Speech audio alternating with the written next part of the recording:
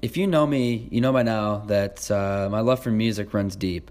So when I heard about Broken Record, which is a music podcast by writer Malcolm Gladwell, it was an absolute perfect fit. He joined forces with legendary producer Rick Rubin, who's produced the likes of Adele, Johnny Cash, Justin Timberlake, Run DMC, and Kanye West, and the former New York Times editor Bruce Headlam.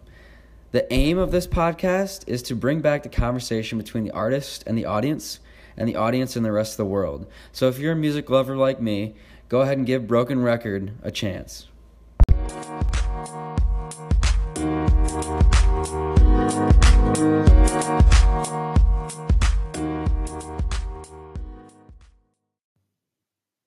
Hello, everybody, and welcome to episode 2 of Be Kind, Be Positive, and Be Yourself.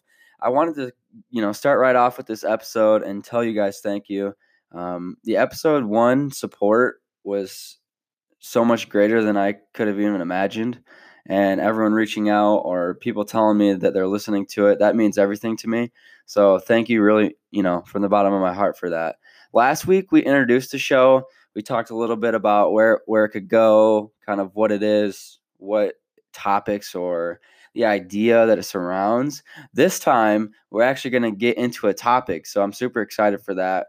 I posted on my Instagram in my stories about, topics or things that could be in the podcast, that you guys thought that could be maybe interesting, or maybe it's something that you battle with and you wanted me to talk about it. So I went on there, got some ideas back from people, and the first topic was anxiety and how tons of people struggle with it.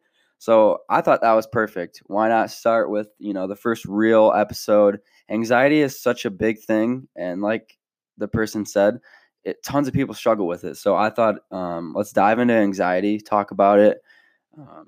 We're going to talk about a little bit about, some of the things I've seen for myself, some of the things I've seen from my friends or peers. So I wanted to start off, and I'm going to do this with a lot of the topics just because I think it's important to, if you do a simple Google search of anxiety, this is what it says right here.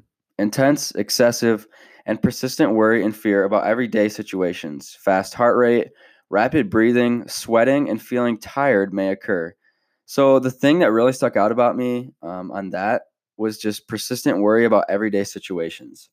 Because I think with anxiety, I think for a lot of people, it is persistent. And sometimes it feels so overwhelming because a simple thing, like I said in here, everyday situations. So for me, it was when I went to bed. I would feel super anxious. And for me, I kept getting really upset because going to bed is supposed to be the time that you're most relaxed. It's supposed to be the time where your mind just lets everything go. Your day's over. Let's get some sleep. And another thing that kind of made me upset about, when I would get anxious this year was the fact that one of the things down here in the Google search, it says for self-treatment is to get regular sleep.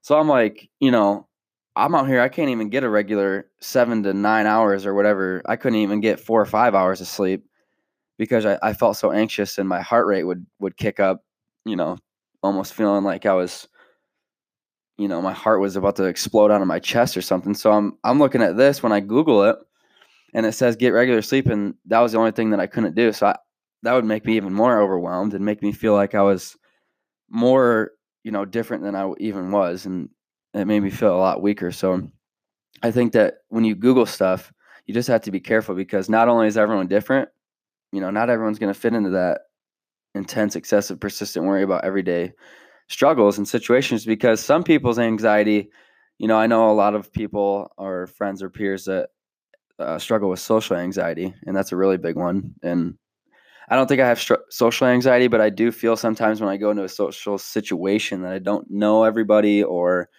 there might be people that, it's uncomfortable around or anything like that. It's a party or it's a gathering of any sorts. I do get nervous a little bit, but I know a lot of people that struggle with social anxiety. So it's not like, and that's not a party is not really an everyday thing. You know what I mean? So I think that just simply Googling it, it's not going to cover everyone's version of anxiety. So I think it's really important to dive into what Google says. But like I said, it is different for everyone, and there is mental battles, there's physical battles, there's different types, and for me, it was I couldn't sleep, like I said. So I struggle with sleeping this year was pretty tough. So I never battled with anxiety at all. And then halfway through this year, I couldn't sleep. And I would start to sweat in the middle of the night. I would start to, like I said, my heart would feel like it was beating out of my chest. And I really had no idea what was going on. So I struggled with that for about a week or two. Talked to my mom. She said, it's not, you are going to be fine. You're just anxious. And I said, okay, so what do I do? And I tried to, try to get better sleep, try to do everything that I could, tried to relax my mind before I went to bed. The thing that worked for me was actually I got under my bed, pulled out an air mattress that we had for a while. I moved it to the living room of my apartment, and I slept on the air mattress in the living room of my apartment for about a month. And that actually helped me. So